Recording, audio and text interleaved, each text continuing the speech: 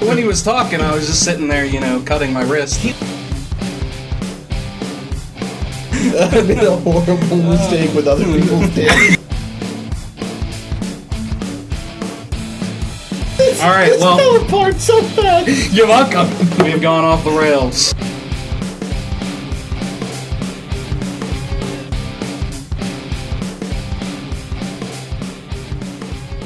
What are Bundle you up, doing, bitch. Sumi? Hey, everybody, and welcome to the Trevor and Ian Talk Show, episode numero 9. So close to 10. We were so close to 10. We're almost in the double digits. We're 656 away from 666. The Close best enough. podcast number. The number of the beast, I've heard. According to Iron Maiden. I love that fucking song. I mean, Iron Maiden can't go wrong. No, you really can't go wrong with, the number of the beast. No. Well, or you can go very wrong with the number of the beast. yeah, satanic cults and whatnot. Satanic cults aren't actually real. Right? Right? But these are the cults that actually planted the dinosaur bones. Oh, we're starting this already. We're starting the dinosaur chat already.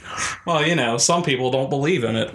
So I think the overall theme for this show are people that don't believe in dinosaurs are the biggest of douches. well, yeah. This been a busy week for you. Yeah. We're going directly. I guess Trevor has a shit ton to talk about this week. I have a lot to talk about, so maybe you should start. Okay. I was writing down. I've done no preparation for this week. The biggest story in my life right now was I was supposed to see Morrissey tomorrow, and anyone that knows me, including my girlfriend, who has spent the last 7 months of our relationship just listening to me blither on about how much I worship Morrissey and the Smiths. Anyone that knows me can tell you that I adore him. And seeing him in concert tomorrow, I've had tickets. We've had tickets since like April to go to this. And now he's in Morrissey. Stop it. Well, I guess the reason being is from what I hear, and this is all hearsay at this point in time, is that his mother's sick. He's going back to England or whichever dark corner of Europe he's from to tend to her needs and whatnot, and I can respect that. It does make me sad. I was kind of gearing up to, see Morrissey, and I hadn't really mentally prepared myself completely yet, but the concept of me seeing him would be like a 14-year-old girl seeing Justin Bieber. It would have just been a lot of screaming and crying and, like, thrusting in my seat. That's pretty much what it was going to be.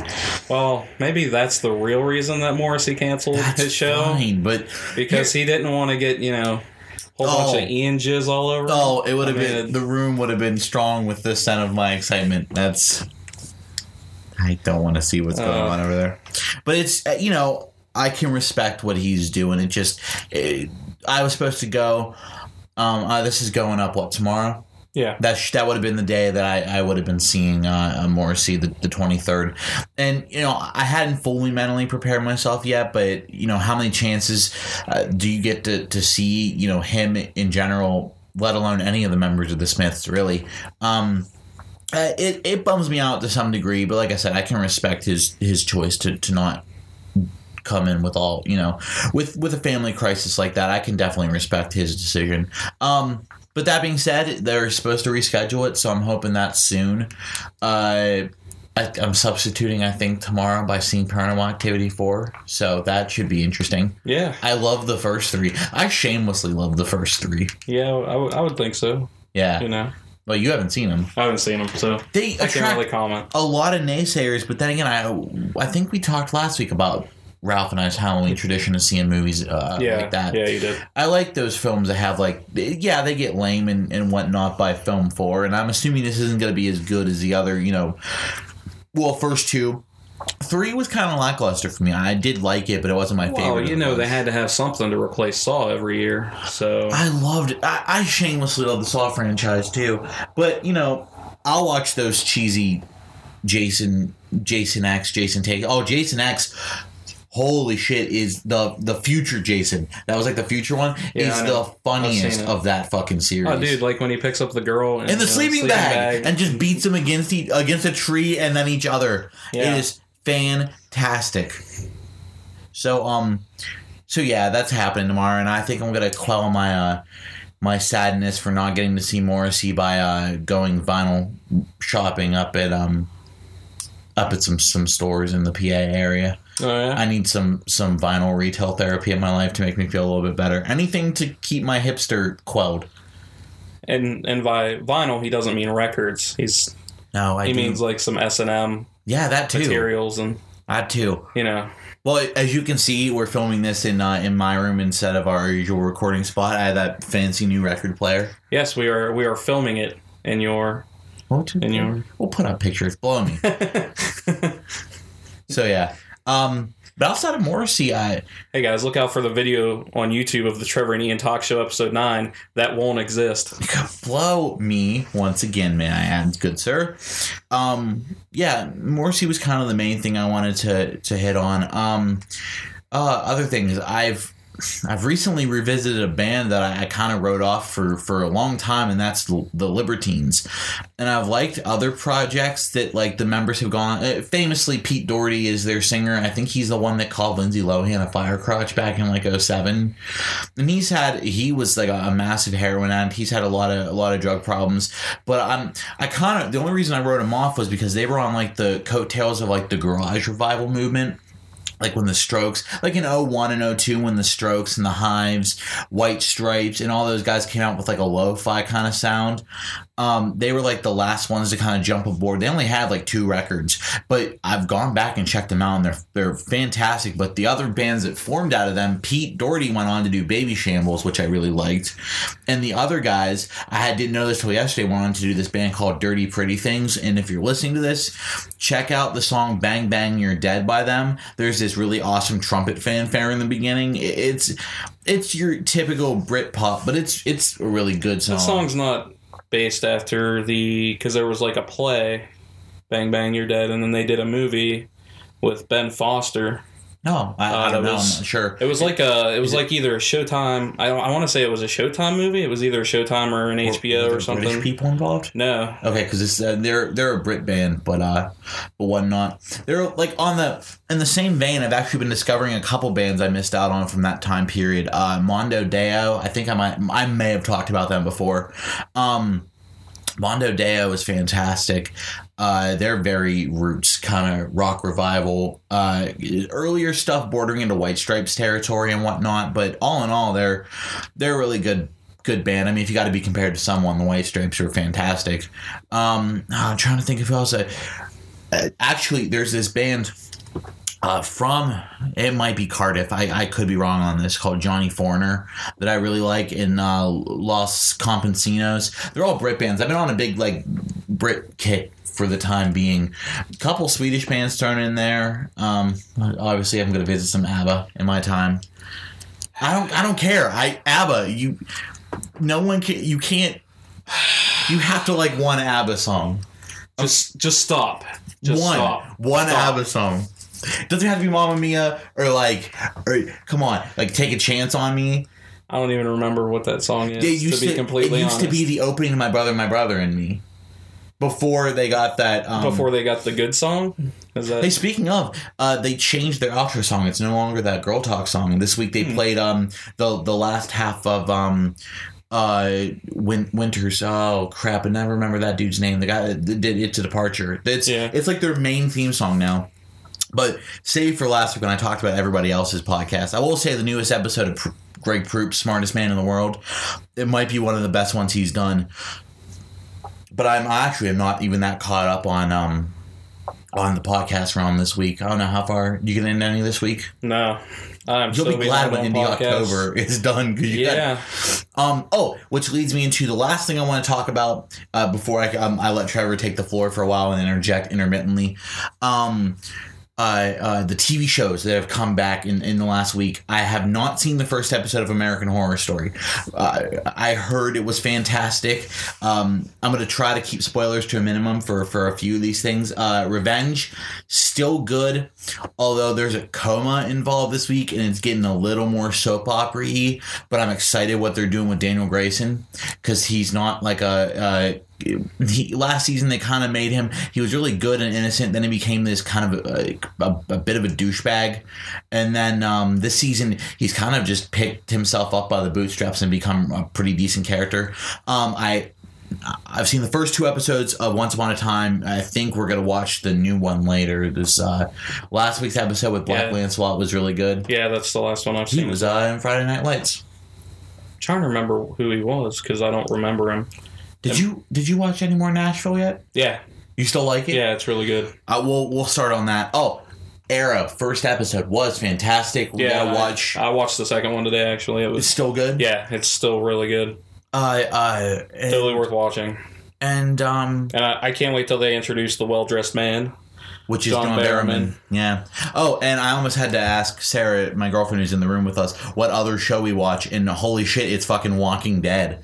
Have you? I haven't seen the newest one. Okay, but you watched episode 1. Yes. Did we talk about episode 1? We couldn't talk about a lot because Ralph hadn't seen it yet, but so we talked about that. Since you haven't seen it, no spoilers, but holy shit. Okay, this week was back to like the standard fare of, quiet conversations and kind of getting back into character depths. But there is this stellar scene to close out the show with Rick and Lori that's unfucking believable. Their conversation and the last thing he says to her, it kind of leaves this feeling in the pit of your stomach. But Rick does some stuff in this episode that honestly is really kind of indicative of the leader he's become and the humanity. Oh God, I'm so lame for saying all this stuff. The humanity he had to lose in order to get where he is right now, and only the short span. What is it? 4 months. That's like the length of the show is not like it's post winter, but it's only 4 months. Like since the show was began.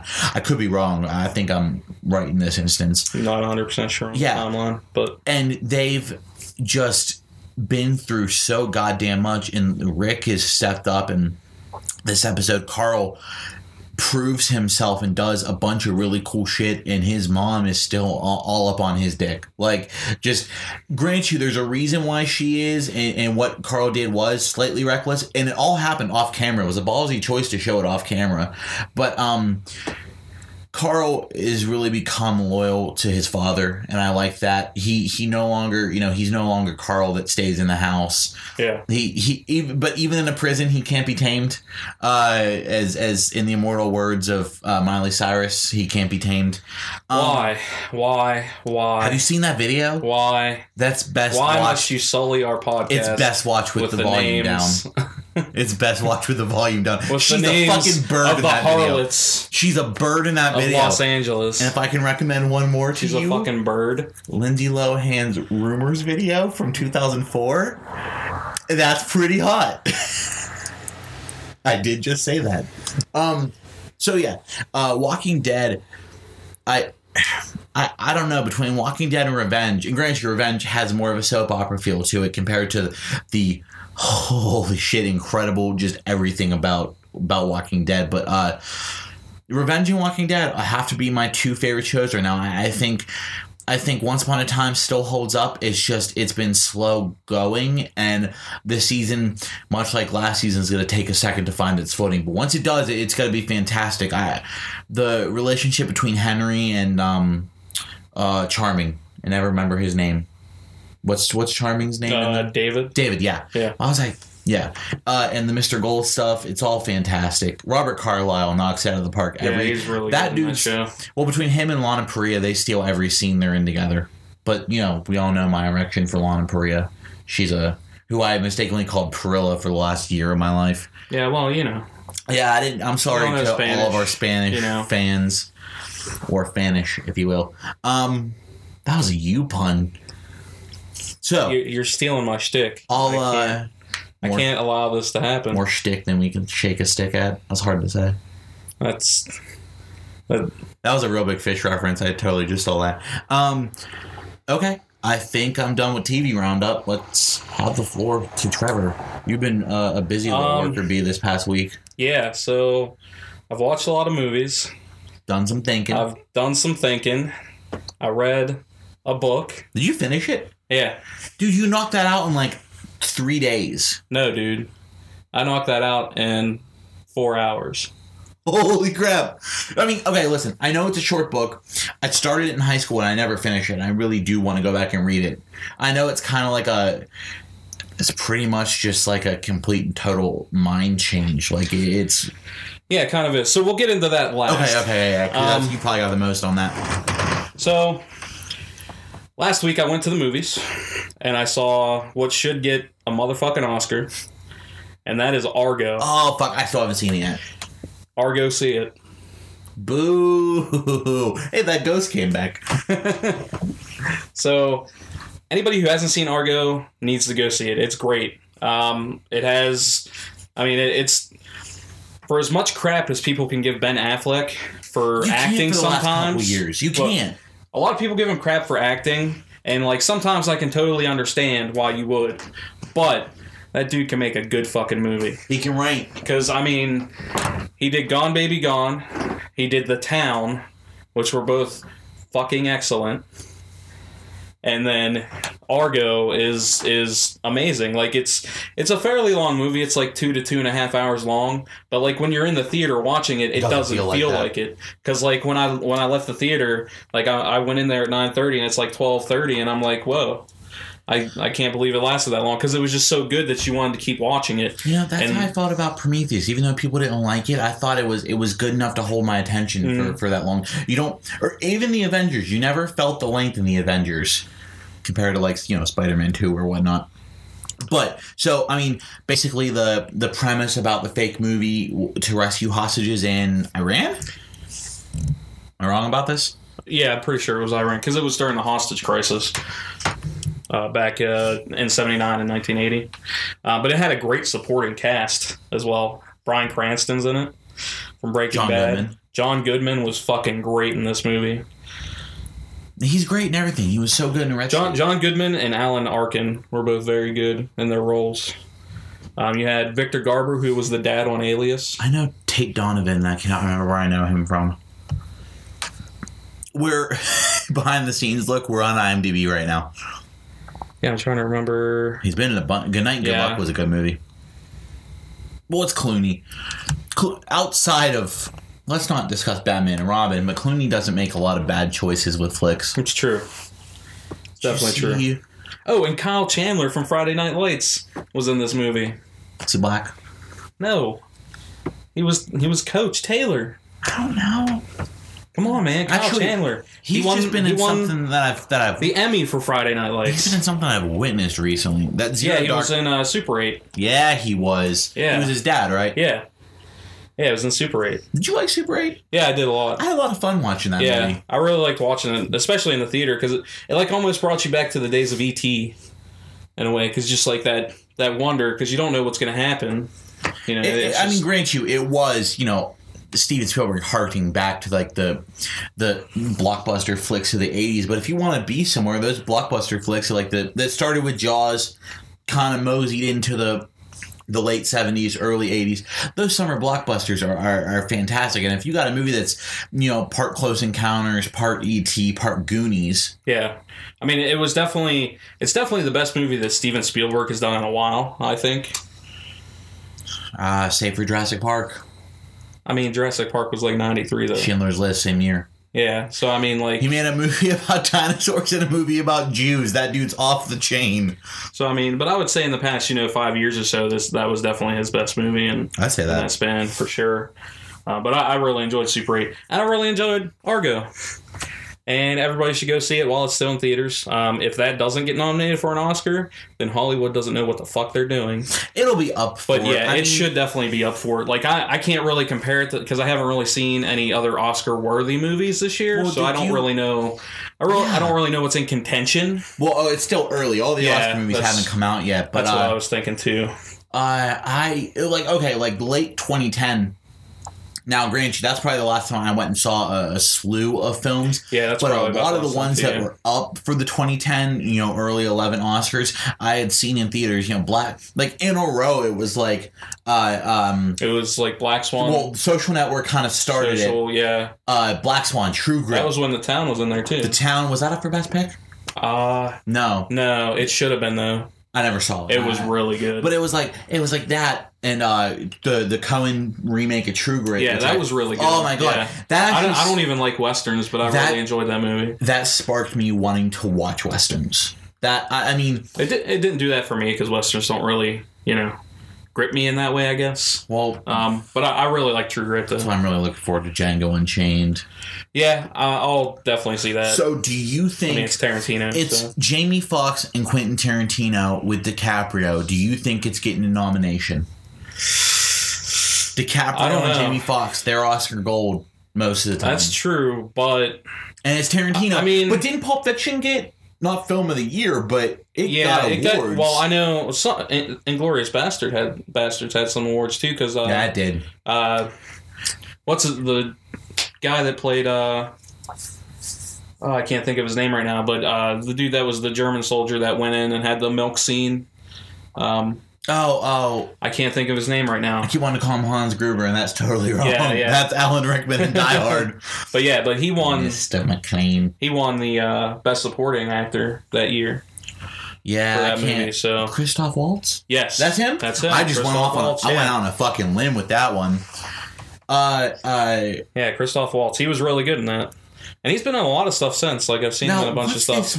This Morgan Freeman movie I'm seeing with, like, not Morgan Freeman, Denzel Flight? Yeah. I saw the trailer. The sound was off, but the trailer looked interesting enough. Yeah, it's basically he lands a plane in a way that no one would have ever thought, and the plane should have blown up and killed everybody, but he saved everybody's lives. 9/11. But now they're taking into question because they said he had a drink before he was flying, so that he may have been drunk and he may have caused the accident. But then they prove that he doesn't.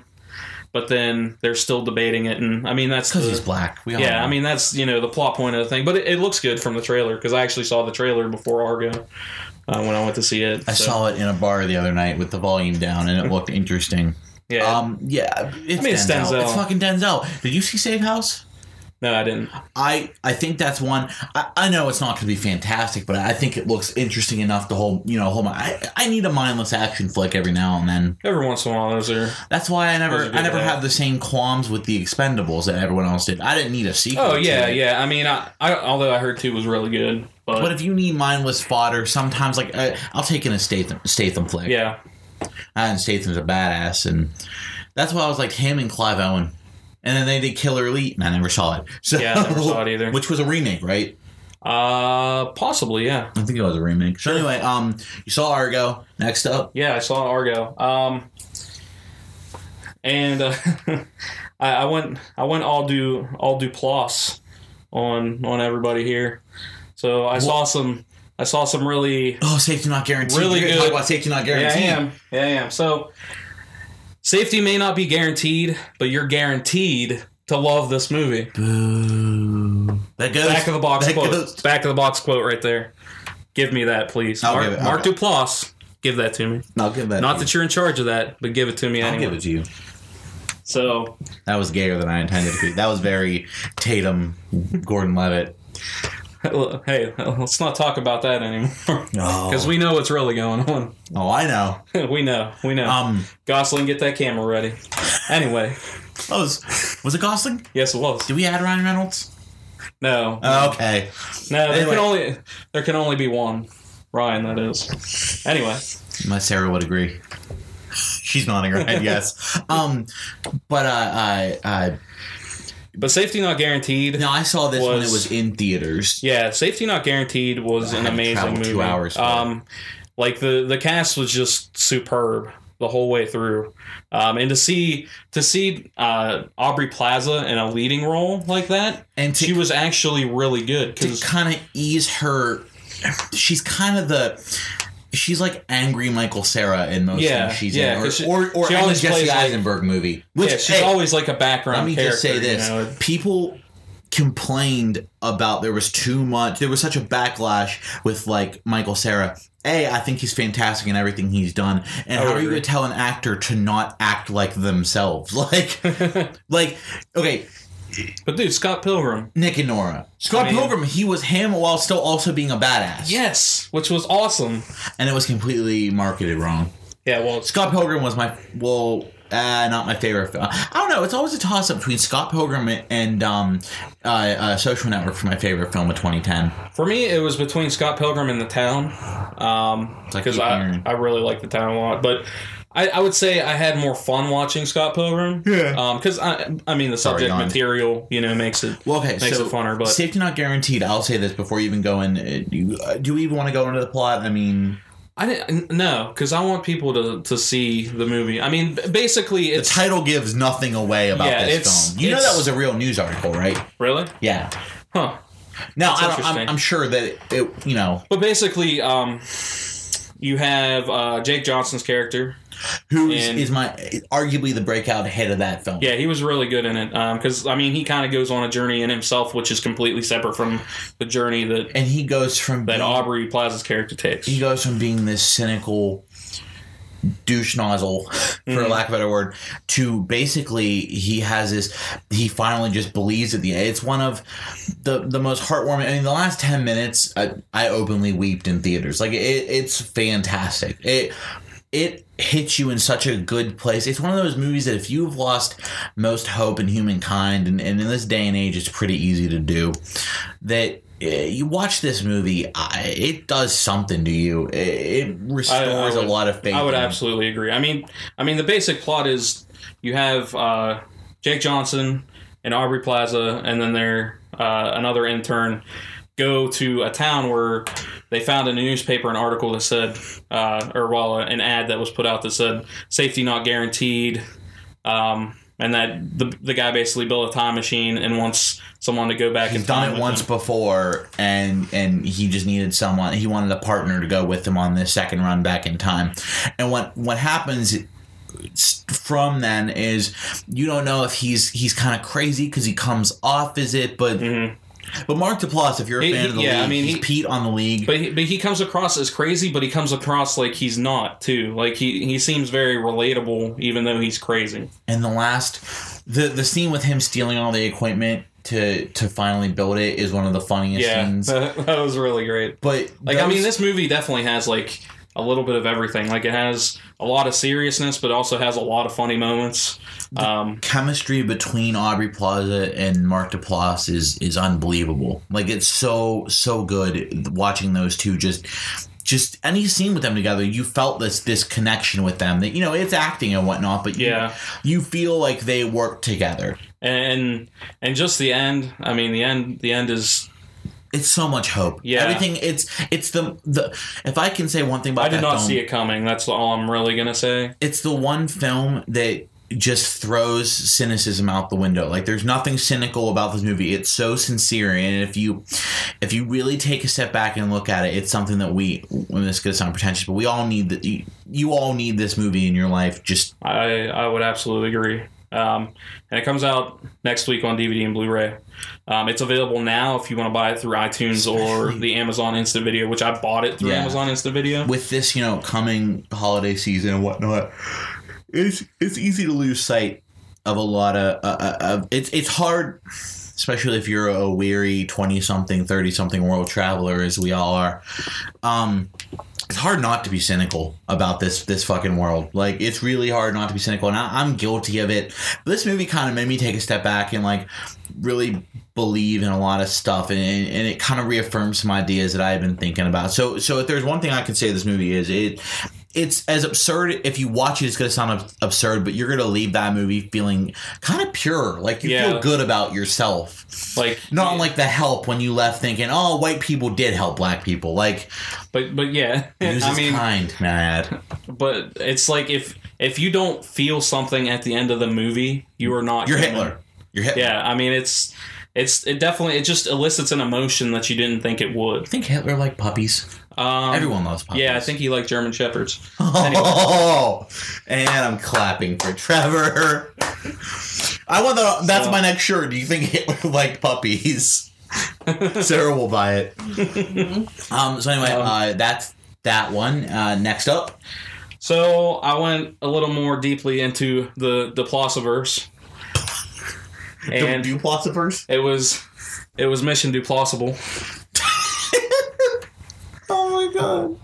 Continue. So I watched a movie that he wrote and his brother directed called Jeff Who Lives at Home. Go ahead. I haven't seen this.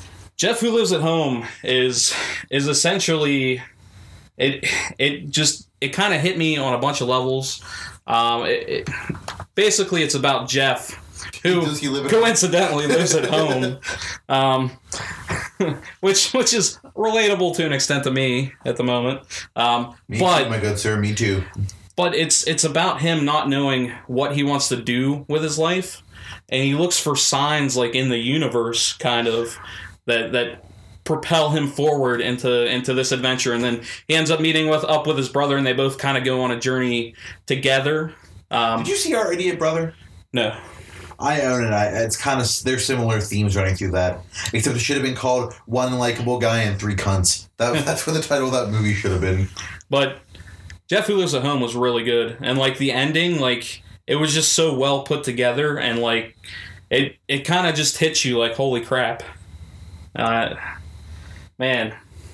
Mark Duplass knows his shit. He knows how to tug at some fucking heartstrings. Yeah, he definitely does. I mean, Jeff Who Lives at Home, like, if you haven't seen that, you need to go watch it as well. I mean, pretty much everything I'm talking about today, you need to go see. You know what's funny is he kind of cornered the market, if not created the genre of mumblecore, and I mumbled the word itself. And I talked about this last night when referring to John Carpenter's Halloween. Sometimes when things are at their earliest stages, and before there's even a genre name for it, someone comes along and knocks it out of the fucking park. Okay, I kind of used this one last night. Think David Bowie, right? Like, glam really has no concept, and then he drops fucking like Space Oddity on us. Or even they just had the 40th anniversary of Ziggy Stardust and the Spiders from Mars, which, albeit it's probably one of the most perfect records to exist. That record. Incidentally, my two favorite Bowie songs are Space Oddity and Ziggy Stardust. I like the 80s revision of Major Tom that Peter Schilling did. Earth Below Us, Drifting. That's a fucking, because that whole song's about him about to lose like contact with his people, and then the original one. But Bowie came out and took this genre that really didn't have a title or whatnot and just fucking knocked it clean on his ass. And that's pretty much what John Carpenter, okay? Like, as much as Timmy wants to disagree, there really wasn't that much of a slasher genre prior to, like, the first Halloween coming out. But I wouldn't even call the first Halloween that much of a slasher flick. It was a tasteful slasher with, by the way, very little to no gore. Yeah, there was very little blood in that movie. But that's what made that movie. Like, it was about the atmosphere and the soundtrack, and sometimes the absence of a soundtrack. I'll wait to get into chat of Halloween, because they're re-releasing it in theaters for the Halloween season.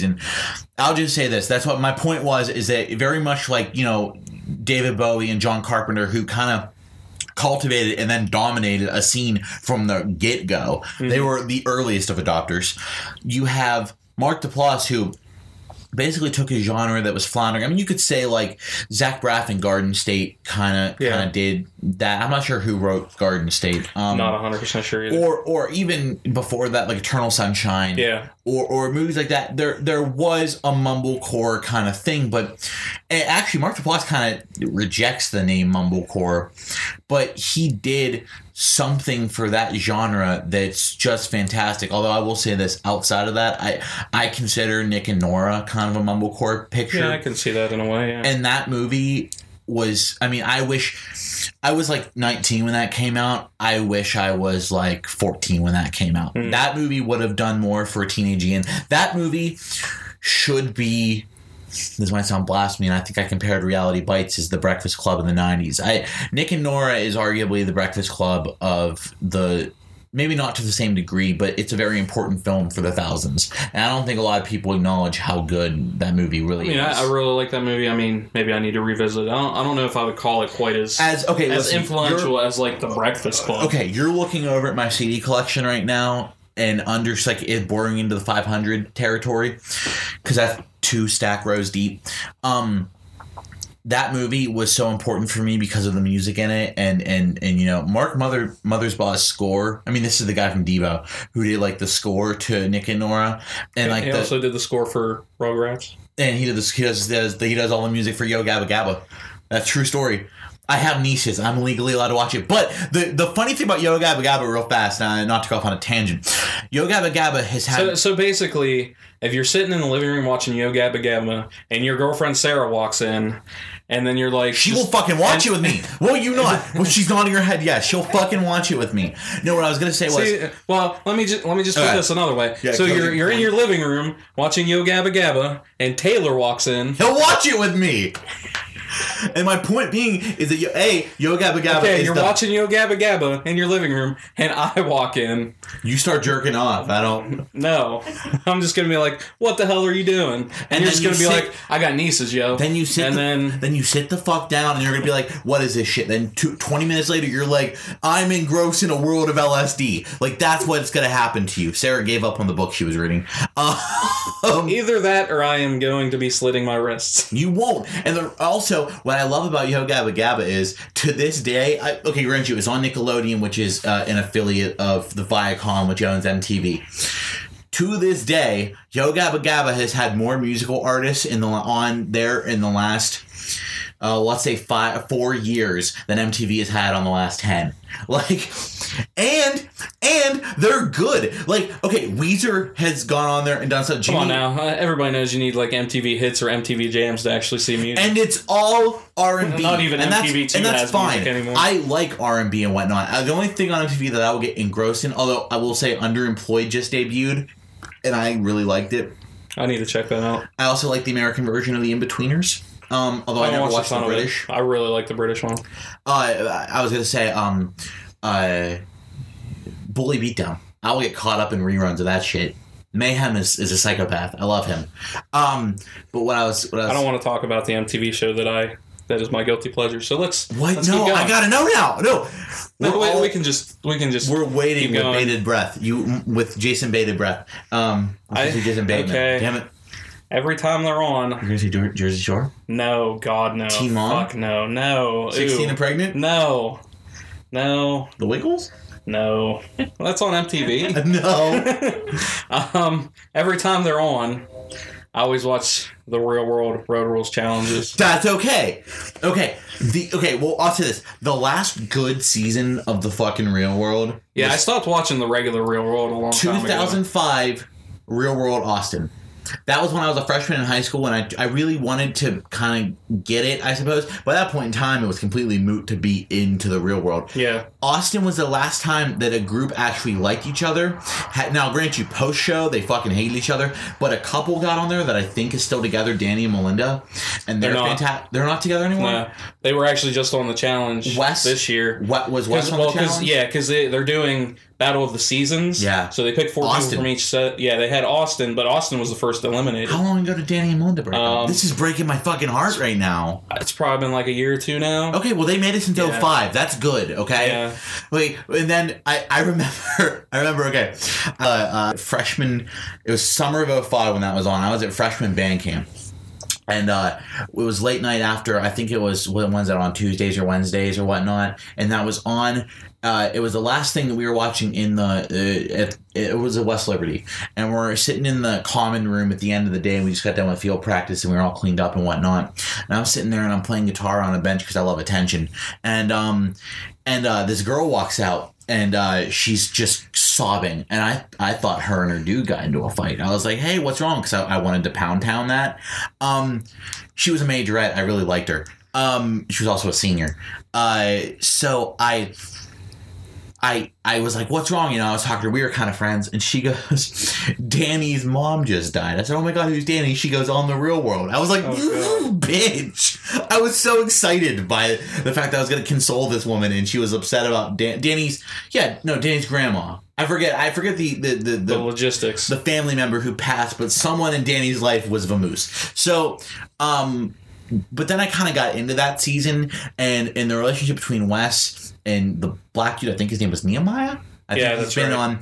on. They've been on several challenges together, and they always kind of butt then heads. the year after, I tried to watch Key West, which they filmed the year before, and that was not I remember during that one. That one was with Johnny Bananas and That was Paula and stuff. Then a couple years later, I really tried to get into New Orleans, and New Orleans Blue. Yeah, and the last one that I really, really got into was 2000, Back to New York, the one that had The Miz and Coral on it. Yeah, because do you remember 2003's Paris? That was 03, I think. Yeah, kind of.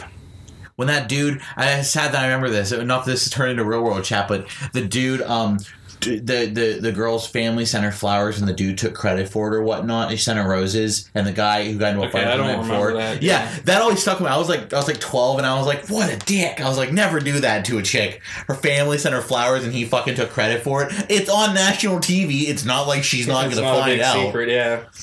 But do you remember in the early 90s when, not that I was very, alive, cognizant. I was alive in 90. I was born in 90, but I wasn't cognizant until probably 95. Do you remember in the first couple seasons when they all had, like consciences and jobs? Yeah. And they were people. Yeah. And that dude had like the guy who was like one of the first people on TV with Pedro, right? First guy on TV, yeah. like openly admitted to having AIDS. Yeah, I think that was like season 2, actually. It's season 2 or 3, something like that. And then Puck.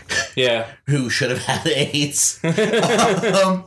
But like, here's the thing is, I kind of missed the boat because I wasn't old enough to really appreciate it. And that's when I first got into that actual season of The Real World I did fucking like. That it was just like, this might be something I'm into. And then the next year, it was the same shtick of like, I don't know, there's that saying, keep Austin weird. And it is kind of a weird place. So obviously they'd have a good, but you would think fucking New Orleans would have something worth watching. And it was just it's like everyone's just one giant gay stereotype. And, if I wanted to watch a Ryan Murphy show, I'll watch a Ryan Murphy show. Which I need to actually watch more of The New Normal because I haven't been paying attention to it. But it's sad when your best character is Nene Leakes. Yeah, it is. That's a true statement. Yeah, fucking Nene Leakes. Man, when I was watching Celebrity Apprentice when she was on, which is another one of my guilty pleasures. Yeah. Dude, I don't know. I like the weird competition shows like that. So, because I like Big Brother too, but and I started watching The Amazing Stormy. Race this year. That's who you had the relationship with Stormy, just based on. Speaking of another one of your former FYE brethren, I'm not friends with, Kelsey. Oh yeah, she's kind of awesome. I like Kelsey a lot. So yeah, I mentioned my thing. So we were talking about Yo Gabba Gabba. How are we on Yo Gabba Gabba again? Mark Duplass. MTV, Mumblecore, puppies. Hitler loves puppies. I don't know. Like we got there somehow. So if someone that's listening could please just make a chart and then send it to us. If they were all connected somehow, preferably a flow chart, okay? Because it's just a picture of the progressive lady's face. I love me some Flow. And Sway from MTV. We're back to MTV. Sway. No, we're talking about MTV. Hold on, let's try to backtrack this. MTV playing music videos, Yo Gabba Gabba having more musical artists. I have nieces. Nick and Nora, Mark Mothersbaugh. And then the trail goes cold. Yeah, I don't know how the hell we got from... Mumblecore, Nick and Nora. Mumblecore. Okay. And then we're back. And we're back. We're back. There's one thing I'm good at, backpedaling. We figured it out. Backpedaling is something I pride myself on. We figured it out. What the fuck are we doing with our lives? Okay. Have you listened to the last 8 episodes of the show? If you want to answer the question, It's called wasting. But so yeah, Mark. In summary, Mark Duplass. Every movie he's ever done is worth it. Have you seen? I'm gonna fuck up this name. Dodecathlon. No, I do want to see that. That's another Duplass joint. My sister's sister, was that the name of with the Maori sisters? No, I'm kidding. I think you're thinking of Sister. I am thinking of Sister. Of course you are, because Sister. I think Sarah's great, man. I think Sarah's singing the theme song in her head. I know there's a movie called My Sister or Your Sister's. Yeah, Your Sister's Sister. Gosh. Yeah, I remember seeing like the trailers for that actually. So I need to watch Puffy Chair. Puffy Chair is good. I mean, you can tell it had a low budget, but that's fine though. Yeah. I don't mind that at all. But it's really good. I love British TV, and almost everything that British TV has had on that's on in a reality show is poorly funded. Yeah. He also wrote Cyrus, which I haven't seen yet. I really need to see that. I like that, but they marketed that. Okay, here's why. You see John C. Reilly and God damn it, Jonah Hill. He's interchangeable with Seth Rogen.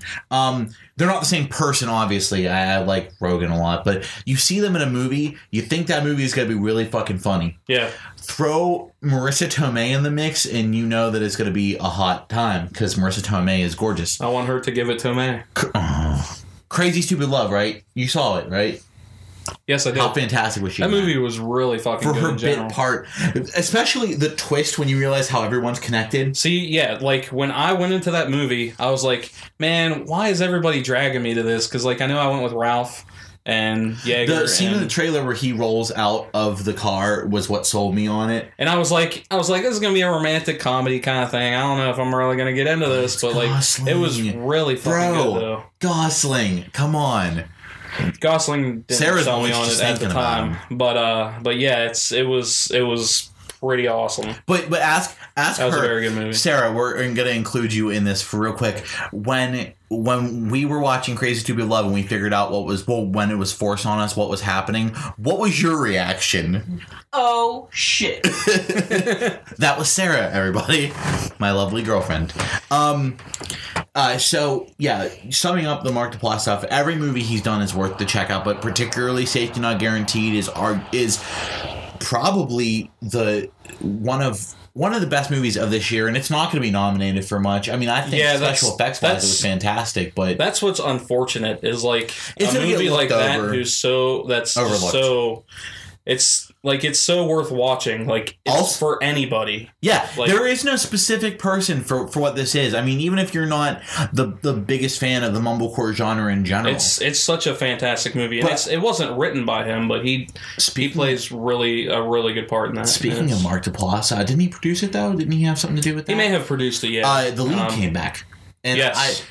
I think I want to force her to watch the first episode because we watched the second episode together. That movie is or that show is still fantastic. That's 4 seasons and Chalupa Batman MacArthur. I love that Jean Lajoie is getting like regular screen time, and I need them to bring Rafi back because I love Jason Mantzoukas as well.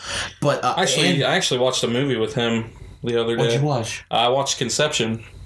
It's a story. I watched it for Indie October. It's a story about 9 couples who go up to the point of where they're conceiving. Uh-huh. And he's actually Connie Britton's husband in that movie. Connie Britton gives me the biggest boner. That movie had such a good cast. It had Connie Britton, it had Jason Mantzoukas, it had Julie Bone from Modern Family, it had Sarah Hyland from Modern Family. Is that the mom and the daughter? Yep. It had... And Ty Burrell had a bit part. It had Wash from... Why can't I think of his name? Alan Tudyk? Yes, it had Alan Tudyk. He has 2 dicks. Yes. Alan Tudyk. Notice, Alan Tudyk is one of my favorite actors, and he is arguably like... And yet you still haven't watched Suburgatory, which he's on Suburgatory. Is he a regular on there? Yes, he's a regular. Can you qualify him as a character actor? Because he plays himself in everything.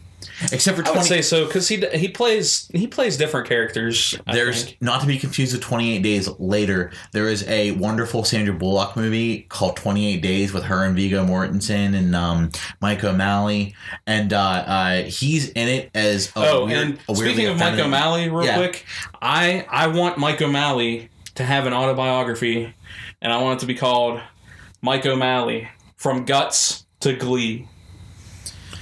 He wasn't. Dude, he wasn't Guts, was he? Yes, dude. He was Nick Arcade. He was Nickelodeon Guts. Was he Guts? Yes. Well, and Yes Dear, which of all the early 1000 sitcoms, gay. Of all the early 1000 sitcoms, I really liked Yes Dear. I actually did too. His wife was kind of hot on that show. Yeah, Christine. Yeah. I can't remember. I liked that show a whole bunch for some weird reason. I actually kind of liked it too. Also, it just happened to be on syndication in the afternoon reruns when I get out of like junior high. TBS. Yeah, TBS. Yep. TBS always has like every day. Yeah, their block marathon of fucking Big Bang Theory, Family Guy, and The Office. I'm just covered in Cheeto dust by the end of it. Like it's like an SVU marathon. If SVU is on, you're caught up in it. I will watch fucking Christopher Maloney beat the shit out of sex offenders. It's like, oh man, we're like halfway through this SVU episode, but man, the girl's crying. What's going on? Well, I need to know what's happening. And then 6 hours later, it's like, what the fuck did I just do with my 6 day? hours later, you feel disgusting for how much horrible things you've heard Ice-T say. Like, it's all about like anal contusions and whatnot. I really fucking love SVU. Let's get that out right now. Mariska Hargitay, she went through that period where she looked like a rough lesbian with the short hair, and then she grew it back out, and they finally let her look attractive. And she's always like faking people out, like trying to, go undercover as a prostitute. You think guys would figure her out by now? Well, all the sex offenders don't run in like a circle. They're not like in a club. Like, do they have like a? They're not like Ku Klux Klan where like they all know each other. I mean, there might be a KKK of sex offenders. I Ku Klux clammed up when you just said that. Yeah, that's right. Actually, that was the name of my white supremacist seafood restaurant, the Ku Klux Klan. Yeah, that's right. That's an old school Facebook post that I had. I'll be dusting off gems all night, folks. So, which one you hitting on last? Oh no, you probably have more. I don't know why I just tried to. Your shirt's scaring me, by the way. It's a Diablo shirt? Yep, Diablo 3. Terrifying me. It should. So, yes. So you got Mark Duplass. I got, Duplicity. my Duplosity out of the way. With Michael Keaton? That was Duplicity. That was Multiplicity. Who was in Duplicity? Some guys and some girls. That was a movie. I know Duplicity was a film. There's a movie. Was that the Clive Owen, Julia Roberts flick? I don't know. I just shrugged. Sarah, look that up. Clive Owen, Julia Roberts movie. I think it was Duplicity. So anyway, what's next on your agenda? Your liberal fucking agenda. Yes, my very liberal agenda. So, yesterday, I was going to go hang out with Ralph, and that got pushed back by a few hours. So it's like noon. I'm like, well, I hear there's a good book. In the book that I read, I was like, I don't normally read books that much, but I'm going to start this. I'll probably read it for like an hour and then go do something. And then like 4 hours later, I read the whole thing. And that book was Perks of Being a Wallflower. And holy shit, that book, like for me, Duplicity was a movie with Julia Roberts and Clive Owen. Okay.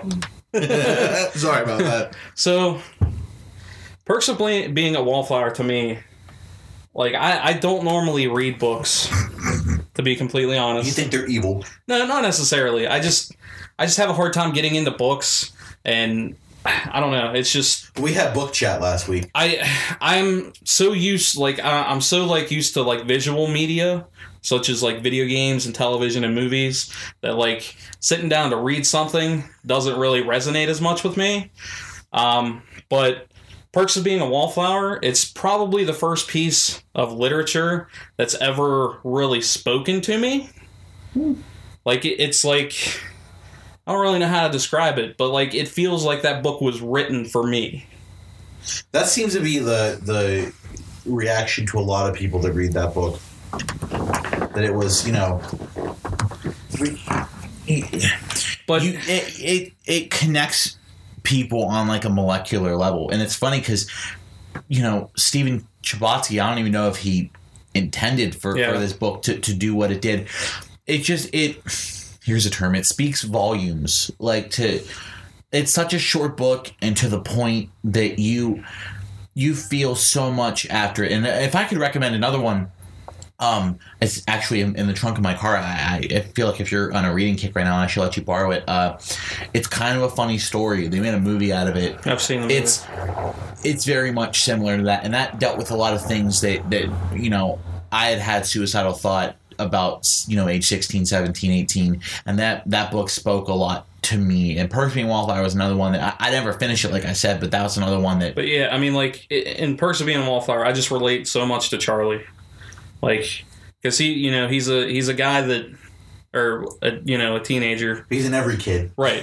but he thinks way too much about stuff, and I tend to do that like a lot. He thinks way too much about stuff.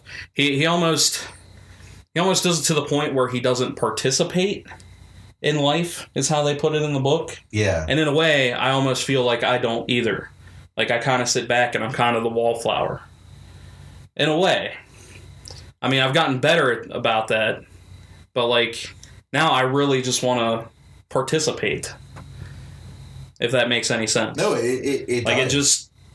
It completely makes sense. I mean, every now and then you find those things in life. Because, like, me personally, like, I do a podcast, which is completely the opposite of what I'm going to say here, but I'm completely introverted for the most part. Yeah, but there's a difference between talking to a group of people and talking into a microphone. That's true. Yeah, you're with a core group, but in a lot of ways, I mean... but the podcast also helps with that, too. Yeah. It helps, like, ease the introversion and, This is going to be helps me become... But I think, podcasting in general, broadcasting like this is basically 21st century extrovert. Like, I don't really believe that the internet distances us the way that a lot of people seem to think so that either. It's, grant you, there's a level of irony because it's something that you're supposed to connect everybody, but, to some extent does. It brings us all together, but it kind of diminishes human interaction. And I don't really think that's the case because I've formed closer bonds with people that I've, talked to through chat threads or message boards, particularly like music message boards where you connect with someone on a level that they get you. And even if you don't, they could be miles and miles away, but you can feel a general connection with them that you haven't felt with a person that you met up front. Now, is that saying that when you meet them in person that you'd have the same level of conversation? No. And there are the trolls that hide behind the keyboard, but sometimes when you get to step back and think about what you're going to say or type in quotations, that's what I'm saying, that you can formulate a thought better than just what's immediately off your, off the dome. Like it's to me, I can sit there and wait a couple hours to think about the most appropriate thing to say back, and not to make myself, sound cooler or whatnot, but I just don't understand why the internet is sometimes taken as like this scary box that like is going to destroy social interaction. Well, I don't think that. I think a lot of it is just the mentality of not necessarily our generation, but the generation before us. Yeah. Just, that feels like it's the internet. It's kind of rotting your mind, I won't say who said this to me the other day. I was supposed to contact a coworker, and my phone for some reason wasn't placing a call to him, but he had spotty service anyway. And this person at my job was like, "Oh, did you contact them?" I was like, "I've been trying to." I said, "My phone's not going through." And his response was, "Yeah, that must be because you use it so much." Right. Awesome. That's not something that anyone should think ever, because that's not how technology works. Yeah. I'm not the most technologically advanced person. You are streets ahead of on for that for me, but like I just, it's not some scary tool. I'm sure cavemen thought fire was terrifying. Like, I mean, first time you see it and you don't know what the hell it is, it's like, what? Yeah. So I like Republicans and a gay person. Yeah, it's like what? Yeah. Like you have the AIDS. Like it's, I just, I guess what the whole point boiling down to was just, I think that the internet can be used as a tool to bring people close together. I'm not breaking any new ground by saying that per se, but it's not a tool to be frightened by. You can either, use it to your advantage. And I mean, grant you, people want to talk about, what's the phrase for when the machines become aware? There's a word for it, and I can't think of. Yeah, it'll come to me. But when I don't see that. It's gonna be the future soon. Jonathan Colton. I just don't think that it's. I think that was the first time we bonded, was when you said a Colton line, and I responded with the follow up line, and I was like, "What? Someone else knows Jonathan Colton? Like what?" They were on tour with They Might Be Giants recently, and I would have loved to have seen that. I would have too. Like I like Jonathan Colton a lot.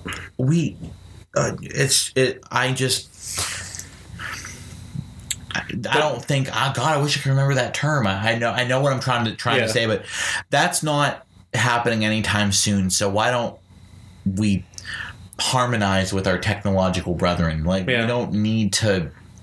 I'm talking on my ass at this point in time, but you don't need to fear it because we can all live in harmony. And I guess that's a broad sweeping generalization, and obviously world peace is a pretty much unachievable idea and concept. It's nice on paper, but I think it's not happen. It's not going to happen. I mean, everybody has their different ideal. Why not make this world a slightly better? We're here for an exceedingly short fucking time. It's a blink in contrast with the existence of the universe in general, or any other universe for that matter, where there's people having the same conversation. I'm blowing my mind, and I'm not even stoned. It's we're here for such a short time. Why does it have to be, a shitty experience? Hey, that leads me back to why are we so cynical and watch Safety Not Guaranteed? Yeah, that's. And I think if we did go off on tangents today, they all cycled back and we did some good in this world. I mean, the end of this episode is definitely real talk because we're you and I have a lot of the same ideas on pretty much most subjects, but like I loved that book. Yeah, I loved it. I almost want to just read it again. Like now. And it's so, actually to me, it's interesting to hear a 25, right? 26. 26? Yeah. To hear someone say that, because a lot of people just kind of consider that like teen fodder. Yeah. And it's not some angsty teen book. It's not a Nirvana record. Like, it's I guess it transcends that, and that's good to hear, because I wasn't sure if it transcended post teenage angst. Yeah. Granted, I think we all have a lot of post-teen angst. It's called life. It's called life. It's just like for someone like me who's kind of like almost in a transition period in their lives right now. You went from pretty steady, Yeah, I mean, what it was going to be every single day to now you really don't have a lot of ideas what it's going to be. Yeah, so it's jarring in a way, but it's also freeing in a way too. Because you pretty much not get that chance to reinvent yourself. Yeah. Yeah, and I can do what I want to do, which is why I wanted to start doing podcasts. To make yourself. I brought Incubus back into this shit. So, yeah. And then, surprisingly enough, like, reading that book and stuff, I've been, like, really listening to that new Killers album a lot. It's great, right? Yeah. And I don't know why, but, like, that Killers album is just really good. But man, it's killer, my good sir. Perks of Being a Wallflower. That book is so damn good. Like, I can't even describe how tasty that burger that Taylor has in his hand right now looks. Taylor just snuck in. But yeah, it's the cockadackle. I had to lighten this up. We got real talk near the end.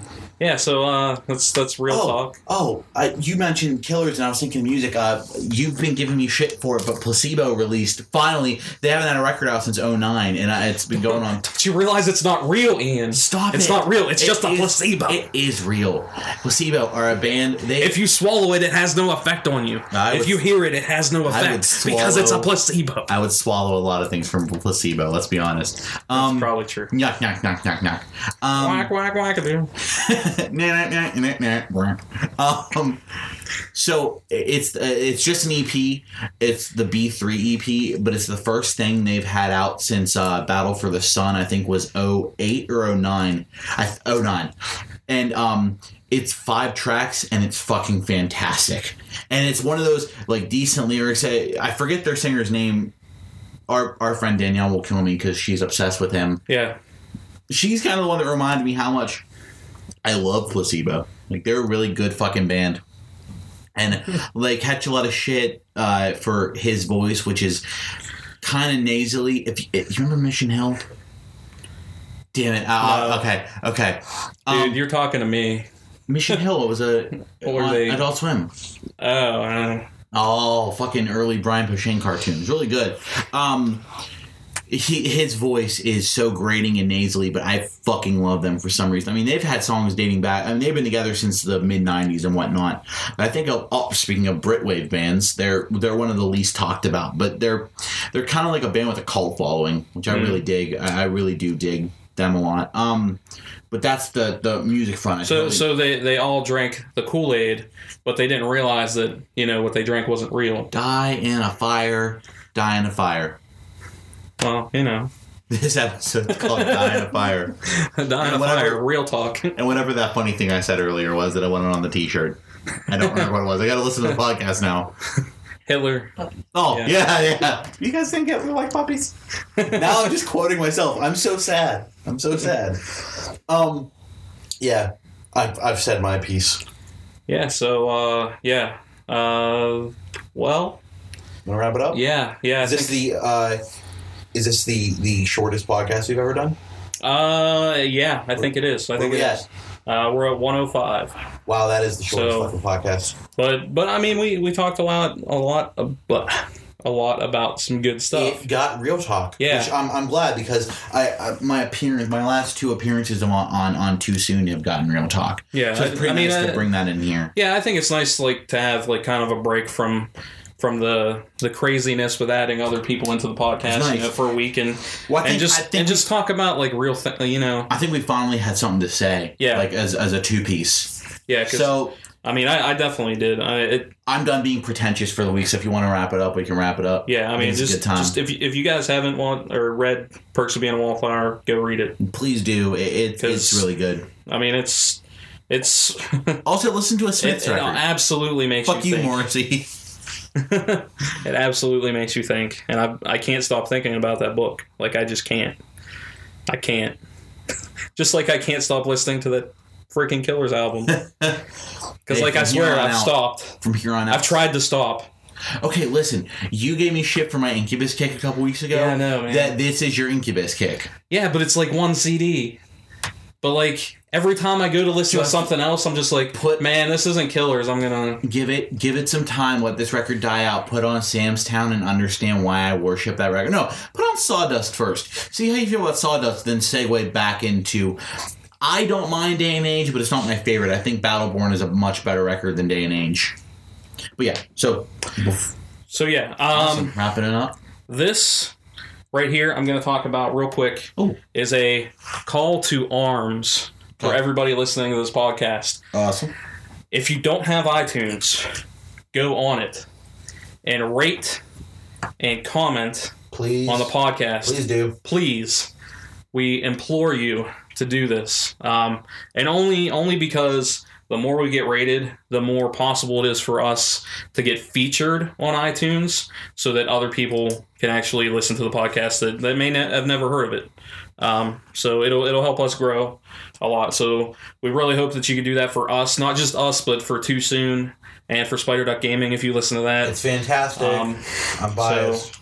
So yeah, absolutely do that for us if you could, and we would really appreciate it.